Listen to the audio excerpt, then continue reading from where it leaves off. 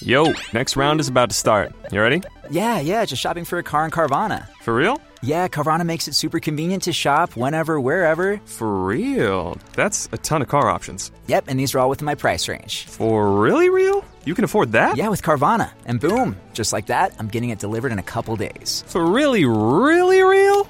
You just bought a car. For real, and you just lost my turn. Visit Carvana.com to shop for thousands of vehicles under $20,000. I hate gift giving and receiving. Receiving gifts is so weird. What do you say, thank you? This is Coffee Convos with Kale Lowry and Lindsay Chrisley. I really want you to be in your feels, Kale. That does not interest me whatsoever. I feel very attacked by you. A spirited discussion about motherhood, friendship, family, and life in the public eye. I'm just not with the fakery anymore. There's a fakery bakery around here. Here's Kale and Lindsay. All right, Coffee Combos listeners, this is our November bonus true crime episode. Good morning and welcome to True Crime. I cannot wait to talk to you about all this fuck shit. This one is, today we're covering The Watcher on Netflix, which is based on a true story. And I did not think that Lindsay was going to like it. So if you guys listened a few episodes back to our regular episodes, she asked me about it and I was like, I just don't think you're going to like it. But I guess I was wrong. No, I really got invested in it. I had a weekend that Jackson and I were just like at home, and I regularly like just don't watch TV, or unless it's like a recommendation that somebody's recommended, I don't invest my time doing it anymore. Mm-hmm. And so I started watching it on a Friday afternoon and literally went through the first couple of episodes, just like sat there and binged like 3 or 4 episodes, and then finished it that Monday. So I watched it pretty quickly. And I think that I was so invested because I always was so invested in the game Clue as a kid. Mm-hmm. And I always like wanted to figure out who was in the room, what weapon they used, and like all the things. And so this felt very Clue-esque to me. And like you were just trying to figure out what was going on every episode, every scene. That's part of the reason why I don't know how I feel about it. And I think the ending really just threw me off. I was so confused by the ending. So let's dive into this. I do have a couple articles pulled up for differences. And we can also link them on the Instagram. But this, if you haven't seen this yet, or if you have and you need a refresher, this is a limited series on Netflix by the creator Ryan Murphy. It's based on a true story, and it did just get renewed for a second season, but I'm so confused on how there would be a second season without making it into, basically just for fun at that point. Like it's no longer like a true story. It also only took me a little bit over a long weekend to watch it. I didn't have my kids that weekend, so I just pushed right through. Okay. So this starts with the Brennick family, who is driving through like a beautiful, seemingly affluent neighborhood, and they have gorgeous houses, tennis courts, giving very much like country club vibes, like pristine. When I think of like the area, I think of where the Menendez brothers grew up, and in New Jersey, like very wealthy. I also got those vibes. This is going to be like a higher class area. Everyone has money. It's very country club-esque, probably cliquey, like Wisteria Lane vibes to me. Yes. So the couple goes to an open house for this home that's for sale. And immediately there's like a man upstairs in the window looking out from inside, and it just is so creepy. And I do wonder if that actual part of it happened in real life, because immediately it sets the tone for how creepy this is about to get. So there's a strange mother and son duo inside the house, and this is while the family is kind of touring the house. Jasper, and is it his mom actually, or is it his sister? The lady that was with him? Yes.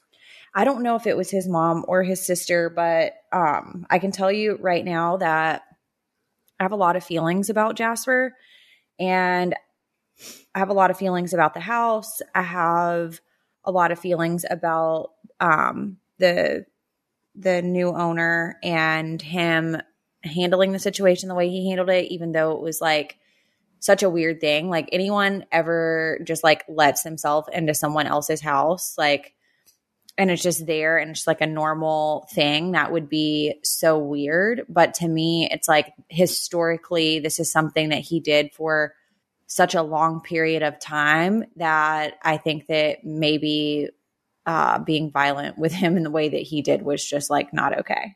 Right.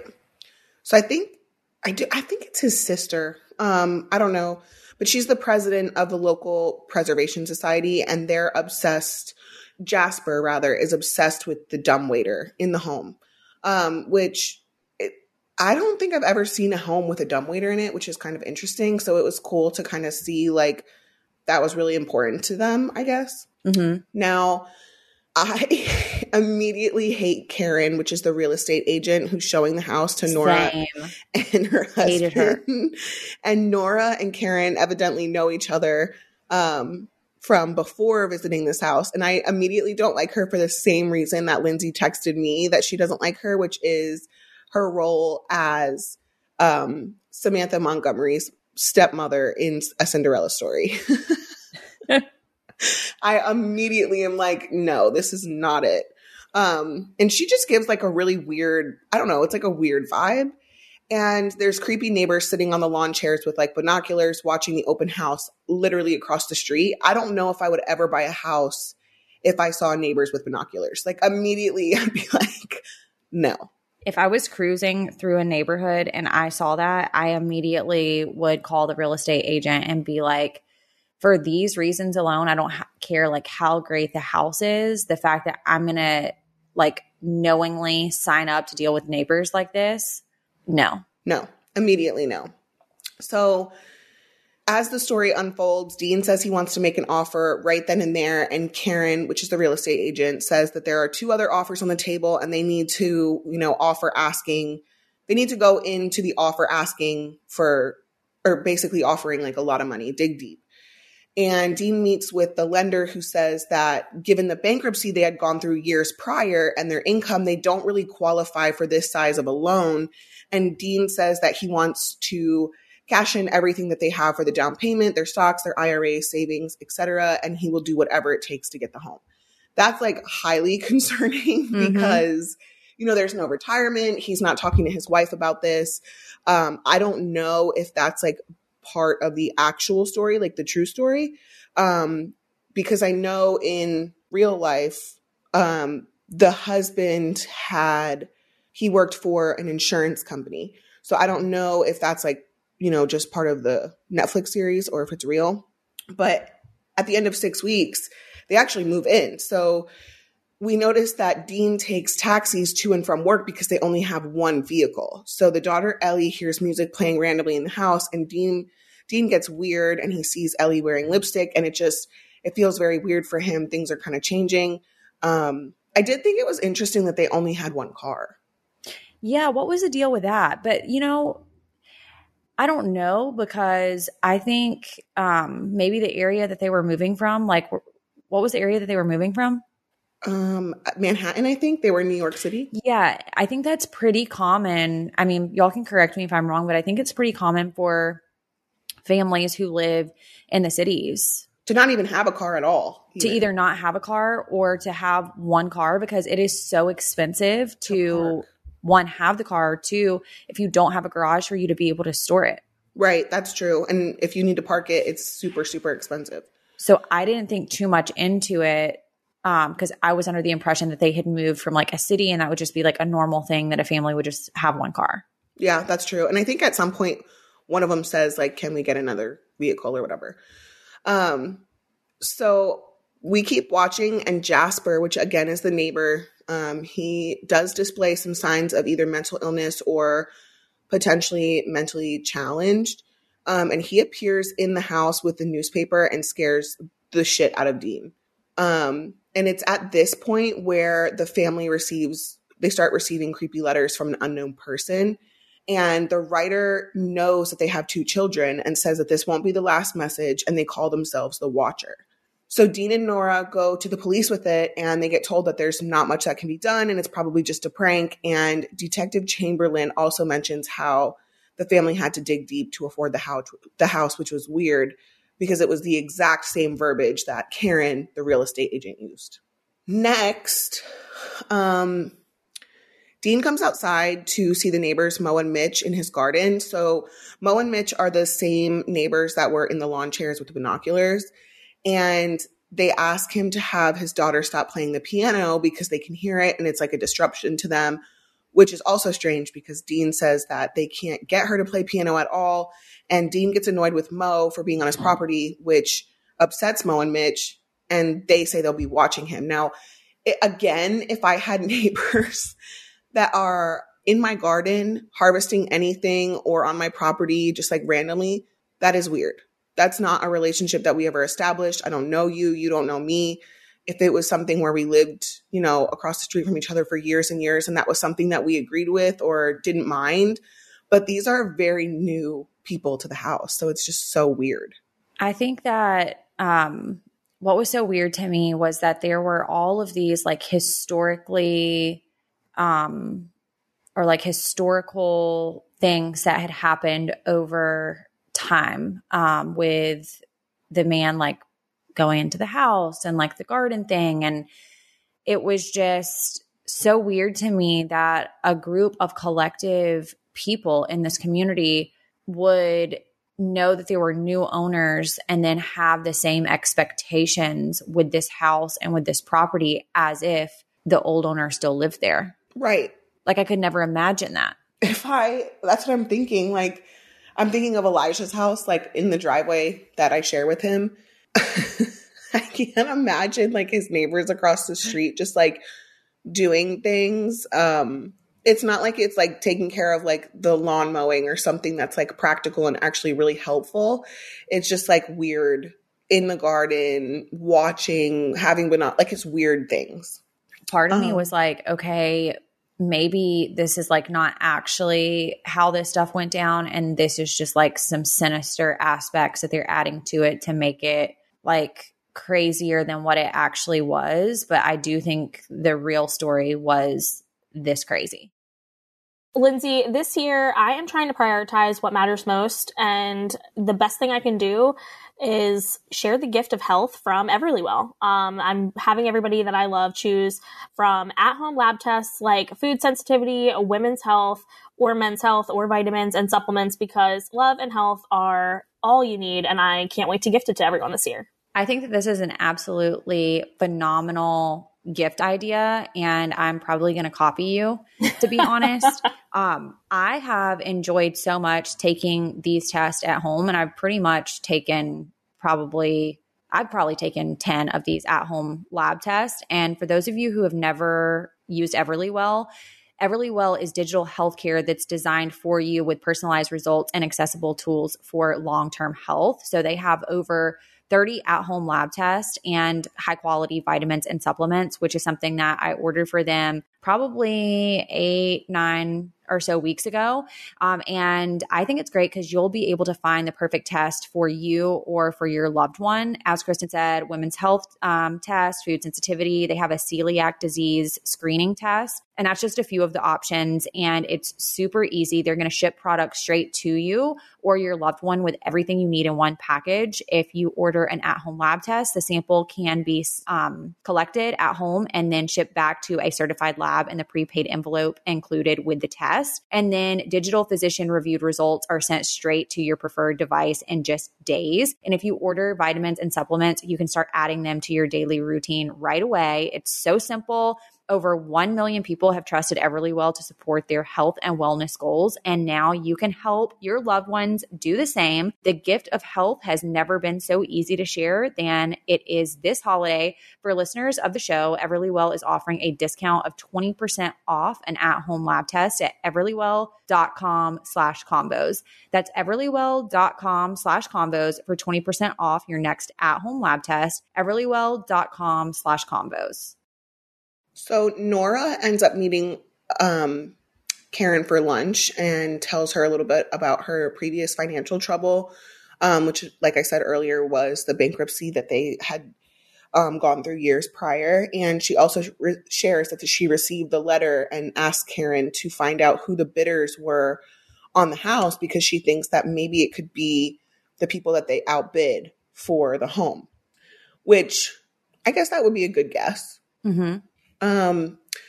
The son of the couple is Carter, and he's playing with a ferret, which I thought was funny because it just reminded me of my own kids that would be like, oh, if we get good grades, can you get us a chameleon? If we get good grades, can we get a bird? Like shit like that. And I guess the parents had promised him a creature, which was the ferret, for moving because they're, moving away from their friends and out of their comfort zone.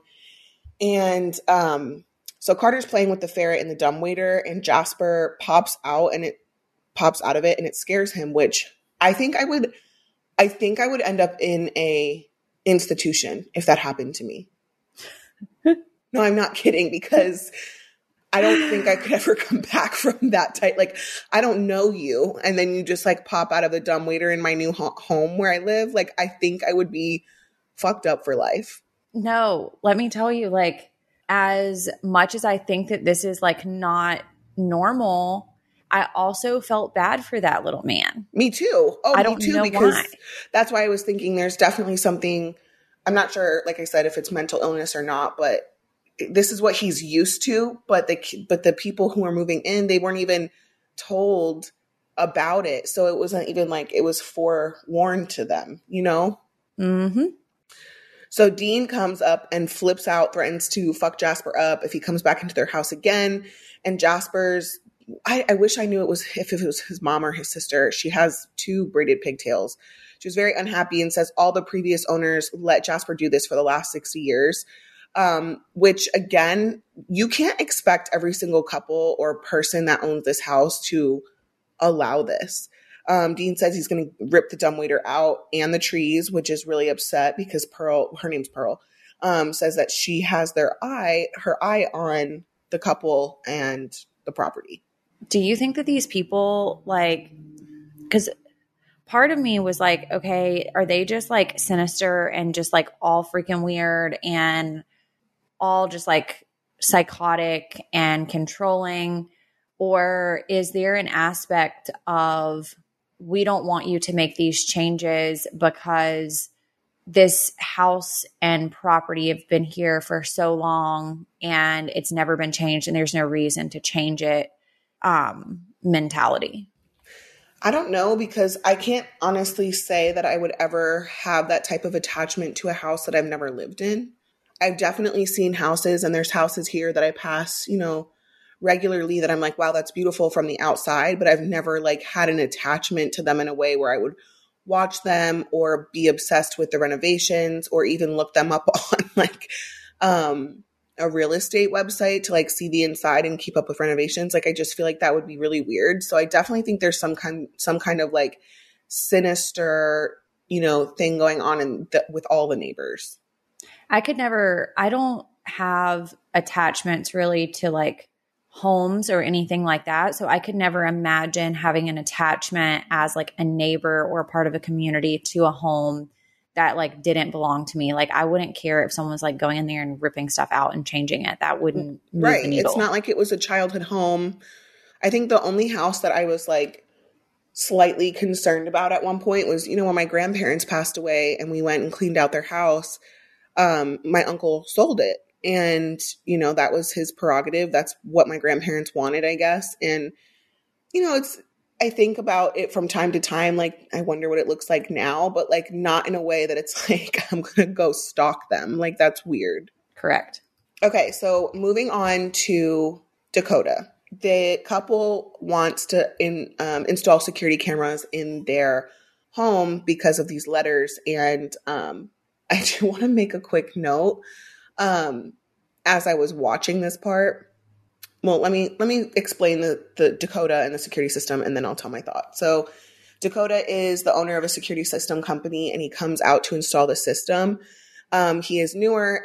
He's very young. I think he's 19. He owns his own company, and he ends up giving Nora and Dean a quote for the system that is pretty inexpensive for a security system.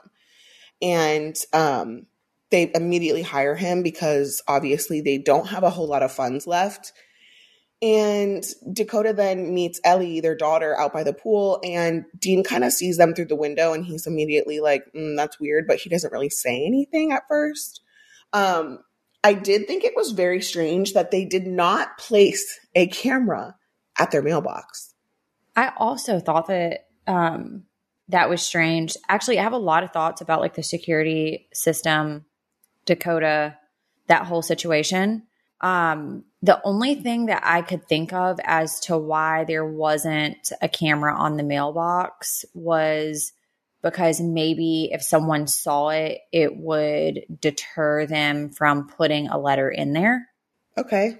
You know, Yeah. So like with the other cameras, like maybe potentially they could catch it without it being obvious on the mailbox. That's the only thought that I had of that.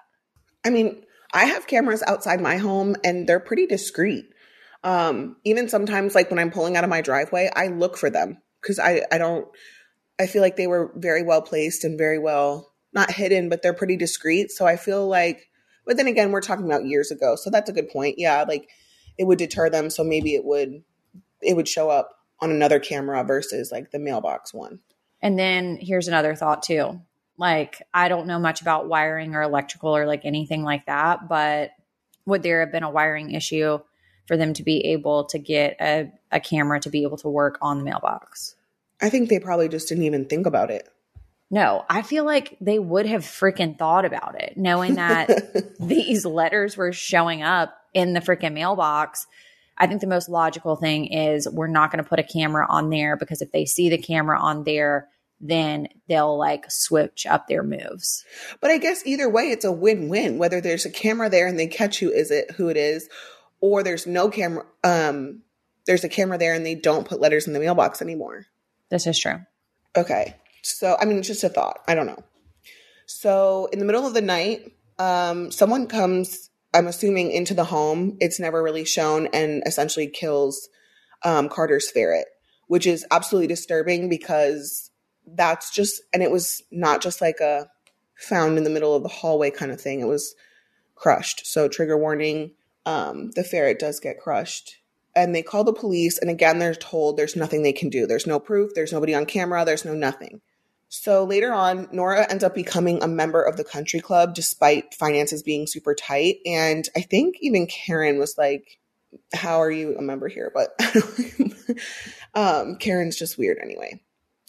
This is when a second letter shows up giving more details about the kids in the house. So whoever is watching the home now knows the kids by name and is watching it thoroughly enough to recognize faces, people, names, etc.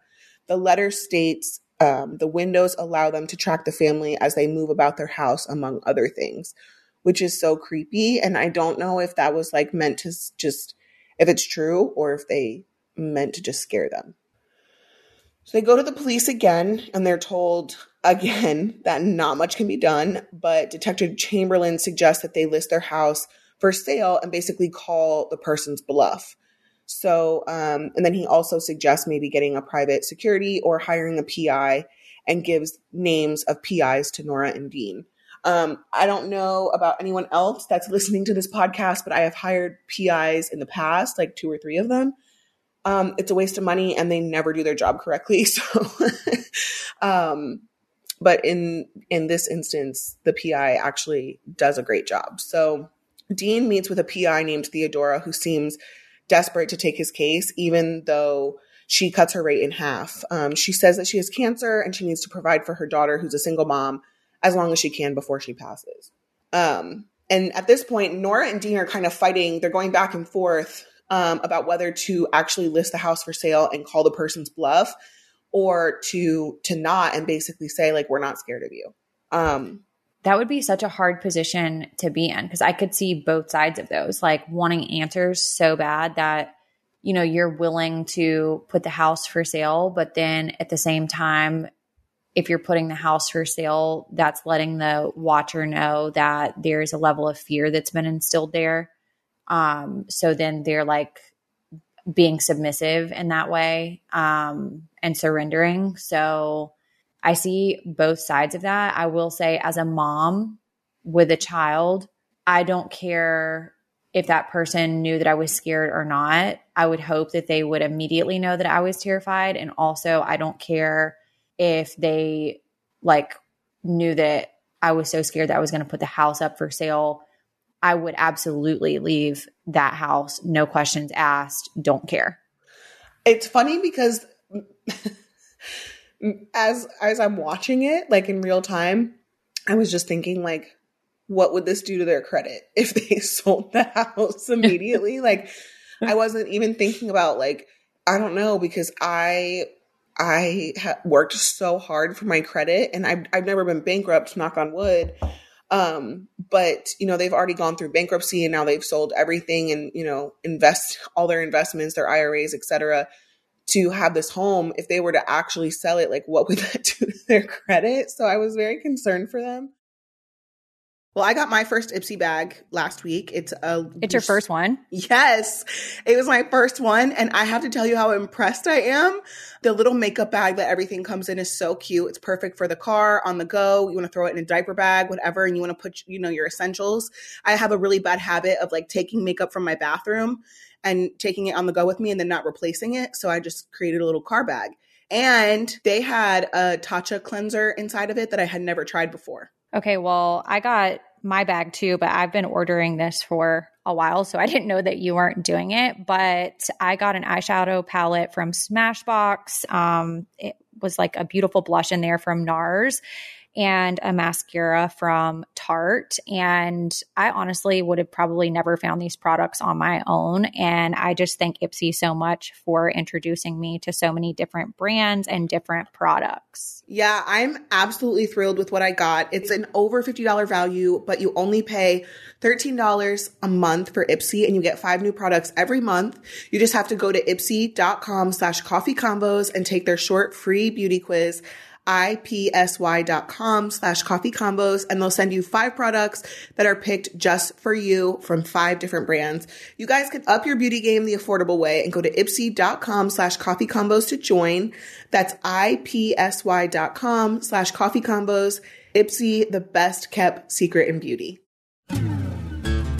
Hey, Friday Night Lights fans! It's Not Only Football, Friday Night Lights and Beyond is an episode-by-episode discussion of the hit TV series Friday Night Lights, hosted by yours truly, Scott Porter, who played Jason Street on the show, and my 2 wonderful co-hosts. Me, Zach Guilford, a.k.a. Matt Saracen. And me, Mae Whitman, a.k.a. someone who wasn't on the show but really, really loves it a lot. We will also bring on some special guests, answer your questions, and tell you about what's going on in our lives today. It's Not Only Football, Friday Night Lights and Beyond, coming soon wherever you get your favorite podcasts. Clear eyes, full hearts, can't lose!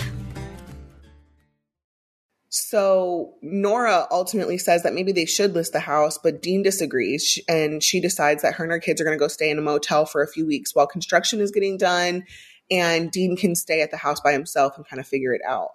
So he wants to catch whoever's doing this, and he at one point goes to bed and someone rings the doorbell. He immediately goes outside and hears, on the way out, he hears the music playing inside the house, which is super creepy. And at the motel, at the same time, the phone rings and there's just heavy breathing, and no, it wasn't me, on the other end. And she has the receptionist call the number back, and it actually rings to the Brannick's house. So someone was inside the house, or my other thought was maybe Dean was like delusional and it was him. That's what I thought when I was watching it, but I don't know how I feel now. I don't know. I didn't really have that thought. You didn't? I thought because he was just being so weird about like the things his daughter was wearing, her lipstick, like kind of keeping his eye on her and Dakota. I kind of felt like he was losing himself a little bit. And so I thought maybe it was like there was a movie I watched years ago, and I want to say it was by Stephen King. Maybe it was called like Hide and Seek or something like that.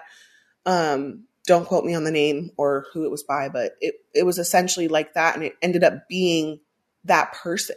Like it was delusional. To me, it would have been too obvious. True. That's true. You know? Yeah. So I was like, there's no way that it's actually him. And I think that the part about him being so overbearing about his daughter, I think maybe that's just like the type of man that he was, like, as she was growing up, you know, feeling like maybe like a loss of some control and just like wanting to maintain that control and not to have like any issues with having a teenager. I think a lot of parents maybe like struggle with like what's too much and what's not enough. But then I think with the situation that's going on with the watcher, I think he literally just like essentially started losing it a little bit. And it could have potentially been he is being so overbearing in that way because he couldn't control anything else. That's the way I took it. That actually makes a really good, you make a really good point there.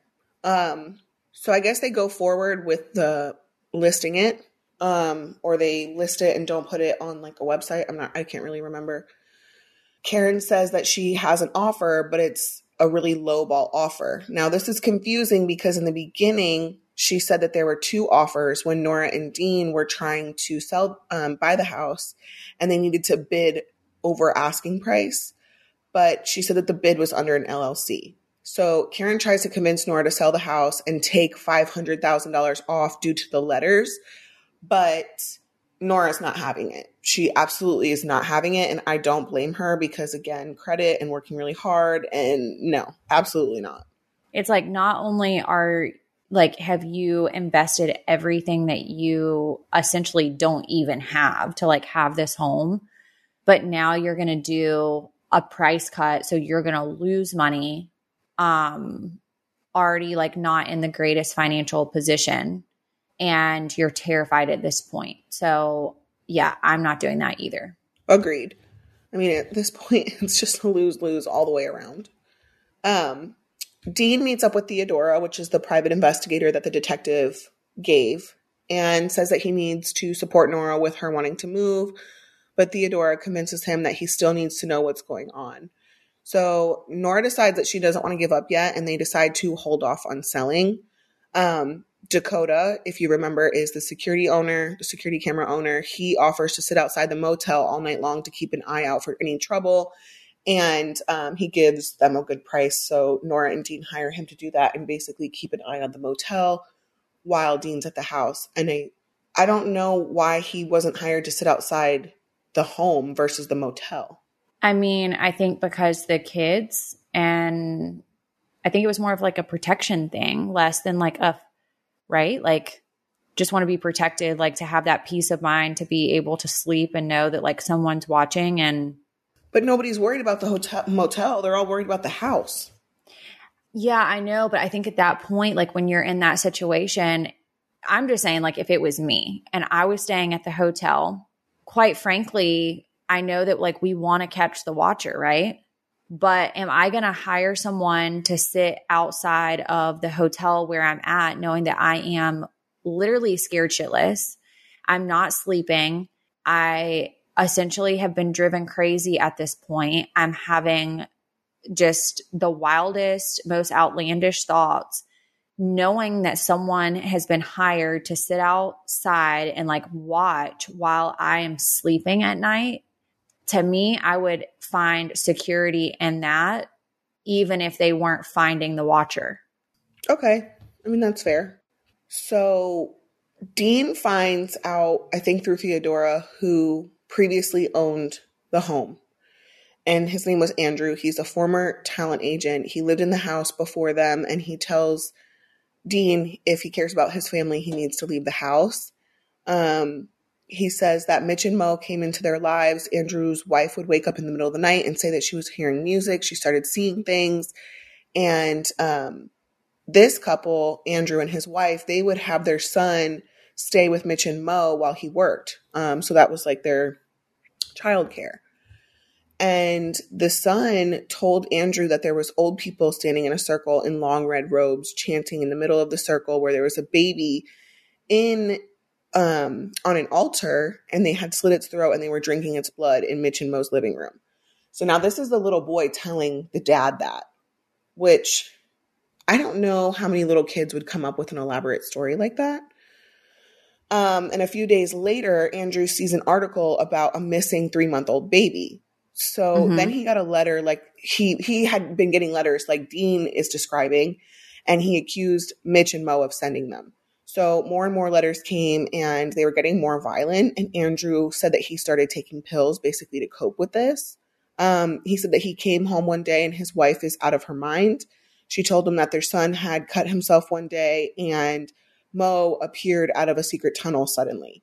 So Andrew looked and couldn't find a tunnel. They left the house that night, and his wife never fully recovered from this. I actually think that she ended up committing suicide, I believe. So bad.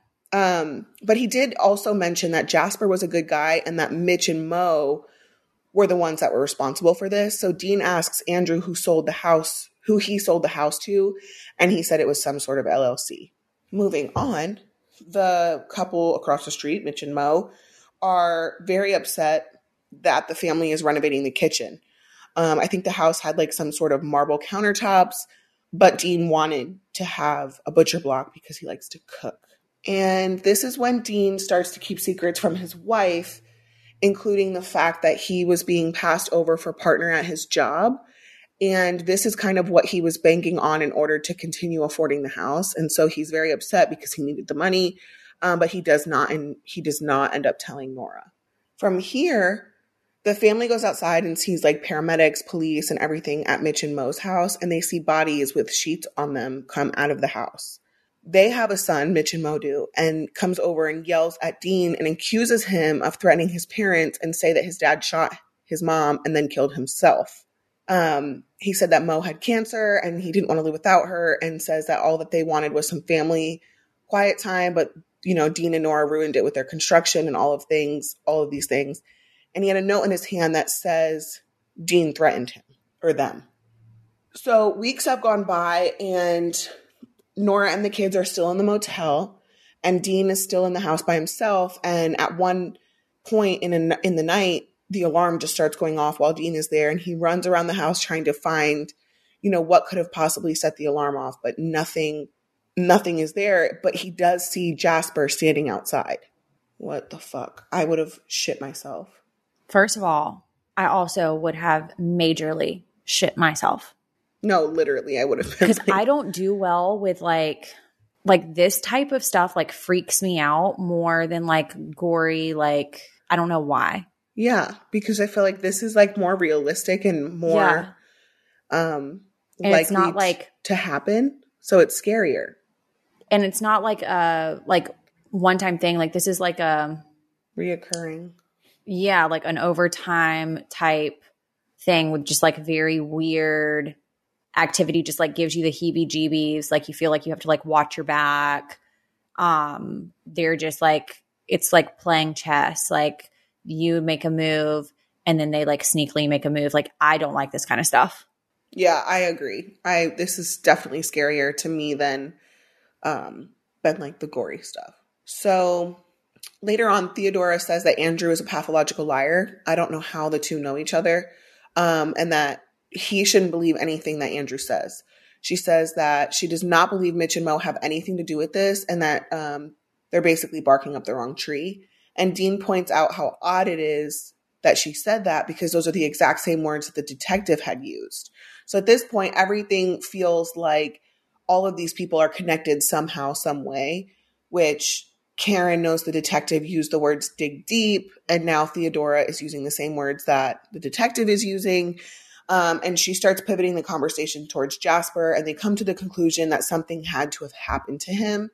I don't know that I believe that, because I feel like he's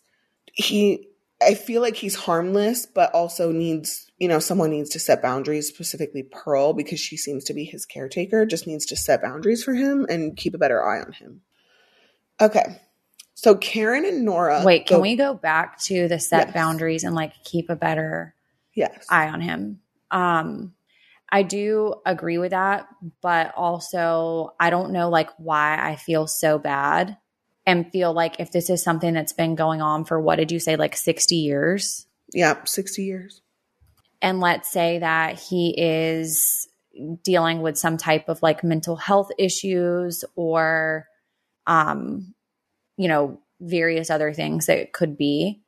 I feel like Node, would I want him to be in my home and like doing the things that he was doing? No, absolutely not. But like I do have such a little soft spot in my heart for him that I'm just like, okay, well, like maybe like he just like really does not know any better. And this is something that he's done for such a long period of time. Like I wonder like what type of trauma that's going to do to him now that he's being cut off and like all this craziness is going on, because like in his mind, maybe what he was doing wasn't wrong. Well, that's Pearl should have, stopped the behavior a long time ago. Yes. If it wasn't her home or if she didn't have ownership of it in any way, shape, or form, then I don't think that she should have allowed it to continue this far, because even though neighbors have been, allowing it to happen, it's still just not something that you should allow. Mm-hmm. So Karen and Nora go to the country club, and Nora starts talking about Dean's behavior towards Ellie, kind of what I mentioned before about, he's making a big deal about lipstick and just being a little bit harder on her than normal. And Karen suggests that maybe Dean is having an affair. And she asks Nora, have they gotten any more letters? And Nora's like, you know what? I think this is just a prank. I don't even know if she acknowledges the affair thing. But she does. Karen says, no way. They should, basically finish the construction and get the fuck out, and says that everyone will find out about the letters and the house won't be worth anything. And so basically cut your losses and get the hell out. So Karen takes her to see another house and is really just like pressuring her to buy it. But if you buy a house that you have sold everything for, and then you turn around like months later and like sell it and try to get a new house, I don't know because I've never done it, but that probably wouldn't have gone well anyway, because they wouldn't have had anything to be able to move. Correct. And I just have a really bad feeling about, Karen at this point, because why are you pressuring? I know that she makes commission off selling the house. So if she sold it to them once and then she's listing it for sale and she's going to sell it again, I guess she would make that commission again. Like, do we think that's the motive? Well, I'll tell you, the whole time, like literally the whole time, I thought it was like various different people. The Watcher was various different people throughout the episodes. But consistently, I thought it was the real estate agent. Yes, that was definitely a recurring thought for me as well. And I thought that she was just like a bit uppity with like the country club like vibes. I thought she was very motivated to like want to sell, want them to like drop the price. Like her involvement to me seemed more than just a real estate agent's involvement would be. And so for those reasons alone, I was like, okay, I think it's her. I definitely thought she was in cahoots with, whoever may have been doing this and kind of making her money's worth of it, because every time the house buys and sells, if she's the listing agent or the selling agent, she's going to make the money regardless. Mm-hmm. So I definitely thought that she was involved somehow, some way. Now at this point, there is a scene where Dean is in the home and he goes into the kitchen to find, and I put it in quotes, like a building inspector in his fridge making himself a sandwich.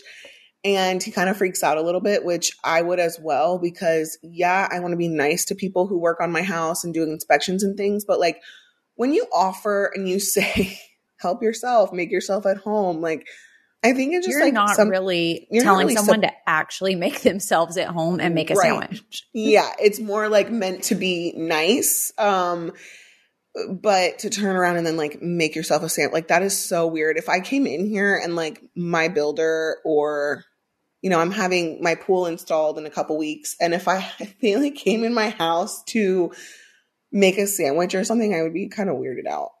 Like I would make someone a sandwich, but like to make your own sandwich in my kitchen, like that's just weird. Right. Yes. Agreed. Like I've definitely, offered them water, brought them water, ordered pizzas before for workers, things like that. But I've never like them to make them like that. That just takes it a little too far. So the guy introduces his name as John, as the inspector, and he says that Nora said to help himself, but she wasn't even home, so that's weird. And at this point, when I was watching, I was like, is this like a ghost? Like, who, like, is Dean seeing somebody that's not actually there? Like, I didn't know what was going on. I was very confused. So he starts asking strange questions, like, are they a Christian family? Talk about the fourth turning, saying something is about to happen, and asking about Ellie, and very personal questions about Ellie and Dakota. So he must have seen Ellie and Dakota together, which he says that he did. And I just feel like that's so personal, and very strange, and just like, get the fuck out. Like, who are you? Yeah, that was weird to me too. But wait, can we talk about Dakota for a second? Because he was one of the people that I never got vibes that it was him. Me neither. I never got vibes from Dakota at all. And I don't know if that's like the point. Like, maybe it's like everybody else is so obvious, but Dakota is just not. I don't have any bad vibes from him at all. I literally had no bad vibes about him. He was actually like my favorite person in the entire series. And I didn't hate the fact that he was like with Ellie. Yeah, I didn't. I liked it. Didn't bother me at all. I thought it was actually really cute, and like, me too. What better person to be with than like the security person? But I know that the family is kind of questioning his character, and like, could he be involved? Because he does have access to the security cameras, and I don't want to go too far into this just because I feel like there's a lot more to the series, but I think we can talk about like our points, and then we do a part 2 to kind of finish the coverage of this. Mm-hmm. So at the end of this episode, who at this point do you think is the Watcher? At the end of this episode, I still think it's a real estate agent. I think I felt like everyone was kind of in cahoots and working together. You want me to tell you like the long drawn out version of like what I thought it was? Yeah. I thought that the lead person was the real estate agent, and that she had manipulated like all of these other people that were involved into like doing other things, and that she was just like going around and like manipulating every part of the situation, and she was like the lead person. Like, she was the ringleader. Mm-hmm. Okay. I guess I could see that. I think I could see that. I truly thought that the detective was involved, and I highly, highly thought that Pearl was involved. Pearl she's the one with the braids. I'm pretty sure it's Jasper's sister or brother. I'm not sure. Sister or mom. She just gives me the weirdest fucking vibes, and I don't like her at all. At all? No. So I don't know where this is going to go in season 2. I'm very curious to find out, but on part 2 of this episode, we will finish The Watcher, and then we will also at some point cover, I guess, season 2, or we'll maybe mention it on regular episodes. Wait, can I tell you something that my dad said? Yeah, of course. Because I made him watch it and my sister watch it. And my dad actually ended up finishing watching it. I started it before him, but he finished it before me. And so he is like the king of spoiling every show. Like, he did it with Virgin River. And I told him, I was like, do not text me and like tell me who the Watcher is. And he was like, you're literally not even going to believe it. So I'm trying to like speed up and watch the rest of the Watcher so that I can find out who it is. Cause I'm trying to like go against the clock. He keeps texting me being like, did you find out yet? Did you find out yet? And I'm like, no, like I can only watch it so fast. And so I get to the end and I text him and I'm like, are you fucking kidding me? Like, because it's like a cliffhanger. It's literally a cliffhanger. And he then calls me and he's laughing and he goes, that's literally the most annoying ending ever. I was so pissed. I was so pissed. I even saw like posts on Facebook and stuff of other people being pissed. And I was just like, where are the answers? We don't have them. That's why we're sitting here talking about this. But he said, I'm so pissed off that like I invested that much time into this to get to the end and like still not have an answer. although like I'm not mad that I watched it. I'm just like mad that it ended that way. Right. That's why I thought that you weren't going to like it. Cause that's how I felt. That's exactly how I felt. And I was like, I don't even know if Lindsay is going to like this. Like, I don't think she's going to be okay with this. Well, then he goes, since you're going to talk about this on your true crime on Coffee Convos, you need to tell everyone that I said that the actual true crime was when they put the real estate agent in the pink coat with the belt around it. That was Cinderella story vibes. She was typecasted because that was a definite Cinderella vibe, Cinderella story vibes right there. Totally. I was like, oh my God. Like, that's so funny. Okay, I'll make sure that I tell everybody about it. Shout out to Todd. We love that. Okay, so we will let us know who you guys think the Watcher is. Let us know your theories. And then next episode, I do want to do a little bit of a compare and contrast because I have articles pulled up where, it's based on a true story, but they do have to change a couple details. So I do want to go over those in the next episode. So let us know who you think. And if you've gone to the house, if you have any information, send it to us. We would love to read it on the podcast. If you guys have not subscribed to the show, you can do that by searching the Purple Podcast app, type in Coffee Convos, click subscribe, click the 5th star, and leave us a written review. And if you also listen on Spotify, you can find us on there, Podcast One, and pretty much any other podcast app. I hope that you guys have a great week, and we'll talk to you soon. See ya.